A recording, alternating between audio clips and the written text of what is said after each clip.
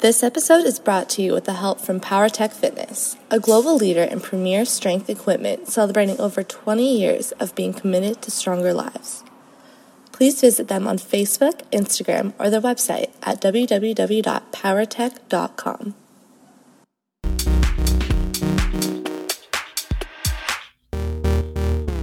Good morning, everyone. This is Brandon Matloff in Los Angeles. Welcome to the Stella Oak Mavens podcast, where we feature different mavens in different fields. A maven is an expert of an expert. They are the go-to person who you would want to ask all the questions to before making a decision. The purpose of our podcast is to help the consumer be more knowledgeable. Today, I'm really excited to host Lou Shapiro. Lou is a certified criminal law specialist with a concentration on white and blue-collar criminal defense. He has represented his clients in a variety of cases, ranging from DUI offenses all the way down to money laundering. And after earning his law degree, he began his career working for the New York State Attorney General and then ultimately transitioned to other agencies over time before starting his practice as a criminal defense attorney. Shapiro is a member of the LA County Criminal Justice Executive Committee. Hey, Lou, we got to fix the name on that. And then the California DUI Lawyer Association, among some others. Today, he will be sharing some of his wisdom on pursuing a career as an attorney and his experience as a DUI attorney. Welcome, Lou. You got it. Glad to be here.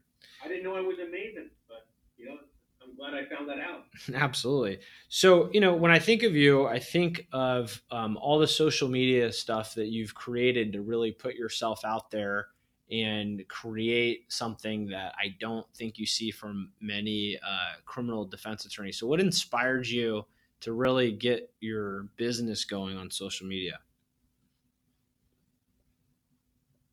Social media has really evolved over the last 10 years. The way I originally saw it was that it was a way to connect with many people in a fast way and not have to leave the comfort of your office or home. So I didn't get involved in social media for a marketing reason initially. And really to this day, it's not my primary reason why I do it. But it has the unintended benefit of, these friendships that I have made over the years in social media have blossomed into also, business contacts, referrals, and so forth. So benefits that way, most of all. I think of attorneys generally just being in their office and they post ads on, billboards and maybe some radio and every now and then just different mainstreams. But you've obviously taken it to another level. And so maybe just talk about how did you think to do that? Where did the idea come from? I've always been someone that enjoys stirring up a conversation. I'm not afraid to bring up a controversial topic in a regular conversation, and I like to see how people think and react and exchange ideas. So bringing that to social media was a natural evolution of that. And it's what I'll do is I'll throw out something that has a law-based issue underlying it, which has controversy, give a spin, and then and allow everyone else to kind of feast on it. And that feasting and interaction, exchange between everyone else is what makes it as fun and enjoyable as it is. What's interesting about that is I would assume the same thing applies to when you meet a client for the first time, right? You're kind of coming at them with different angles because you really want to know as much as you can with their story so that you can ultimately defend them. Is that right? Exactly. It's important when you're dealing with either clients, prosecutors, judges, and so forth. It's good to be knowledgeable in all arenas and be able to see other mindsets, other angles. And the more you practice speaking with people from all backgrounds and engaging in those kinds of exchanges, the easier it is exactly to relate in the law practice, in the courtroom. Nothing takes you by surprise because you're used to seeing it already online. That makes sense. So was there something about that ultimately helped you transition from being a public defender to being a criminal defense attorney? Or what led you to the transition? Yeah, the media didn't really play as much of a role in that as one may think. Really, that's just a fundamental question that every public defender has to answer after about 5 years in the office, which is, does the person want to be a lifer, as they say, or from there go out on their own and build a private criminal law practice? And for me, I always wanted to have my own practice, to run my own shop, so to speak.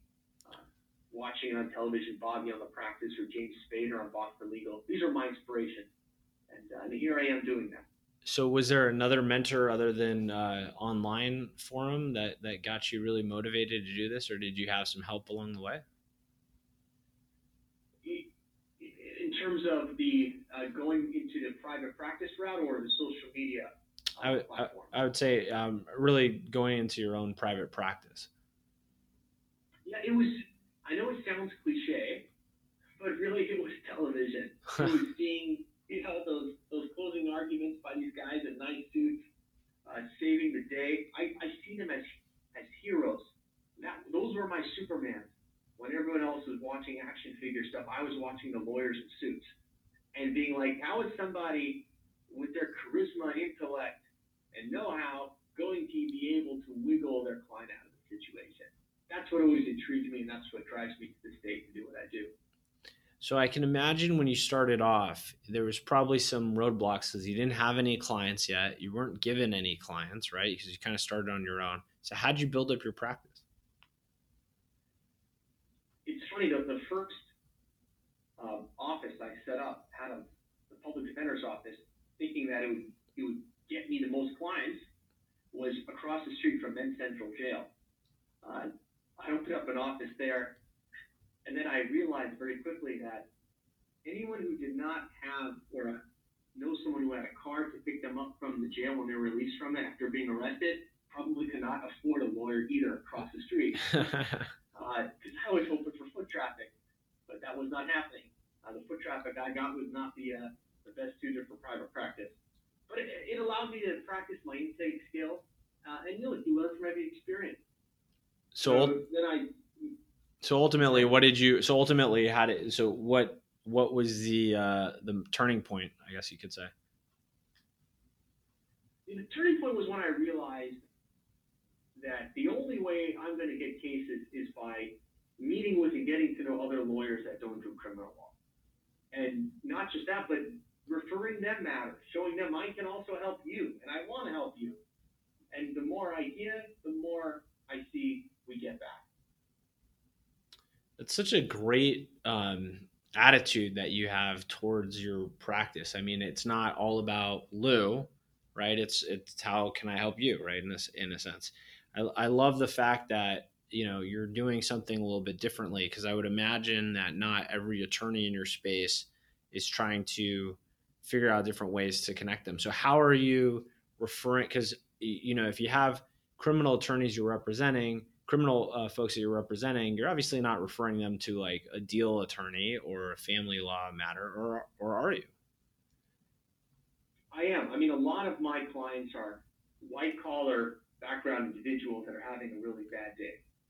So they're doctors, lawyers, dentists, for example, Medicare fraud, Medi-Cal fraud.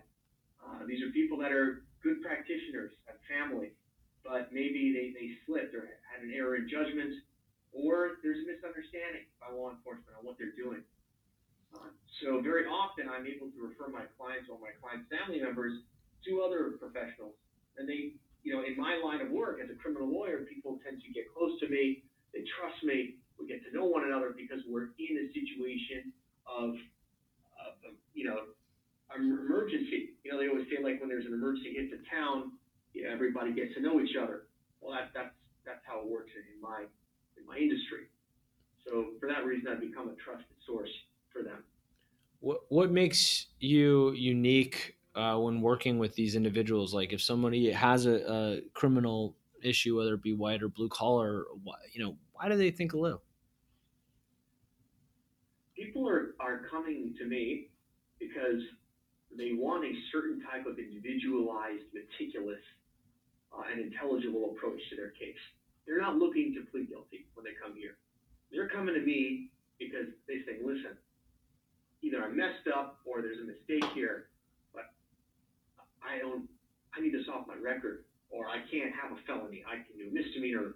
They're coming to me because they know that I'm not just going to walk into court and take whatever the DA is offering. That it's going to be a battle. It's going to be long, drawn out, thought out, worked on, every last bit. That's the reputation I do my best to have, and unfortunately, it's received well by the locals. I would think also being a public defender for a certain period of time would give you added insight into what the other side tends to see.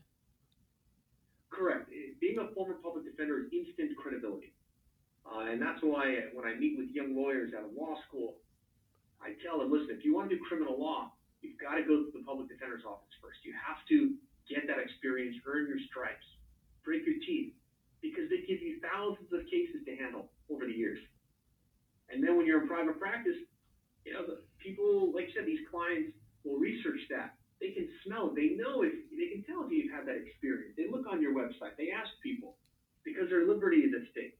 So they're going to do that much research before they jump in. So if you could go back to that time where you were a public defender, or even in law school, or starting out even before you went to law school, is there anything you could think back to something you may have tried or done differently? I think I did it. I'm not saying in a boastful way, but I think I did it right. I didn't take any shortcuts. I tried whatever was handed to me. I dealt with clients in the public defender's office that were mentally ill, transient, very difficult to deal with clients. But I got through it because I knew that, this is my duty to the client, no matter how difficult they are. This is my job to help them. And I knew that in the long run, it would benefit me because every person I deal with, every case I have, no matter how challenging it is, it will only prepare me that much more for the next one ahead. Well, clearly you have passion around it. This next session of the podcast, I always like to call it rapid fire. It's kind of some ways to think differently and how people can view you kind of in a different light in a sense. So I'm going to ask you a couple quick questions. Number one is share the most influential book that you've read. I like the Malcolm Gladwell books, The Tipping Point, because it got me to realize that there are big changes that are happening for reasons that I never would have thought. So it was an eye-opening book, and I enjoyed it for that reason. What are some of your hobbies outside of practicing law? I love music. I was a wedding singer in college and law school, and every so often I look back in my closet and there's that tuxedo hanging there saying, "Come on, Lou, one more Sinatra bit." So music and basketball, of course, I still play to this day on street ball. I enjoy basketball. Odd question. Do you ever use any of your Sinatra skills to win you over a client? Yes, but I use it for the jury. In almost every closing argument, I use lyrics from songs to illustrate a point. For example, everybody plays the fool. There's no exception to the rule. It could happen to any of us. Sometimes if it's a self-defense case, I'll use the birds, right?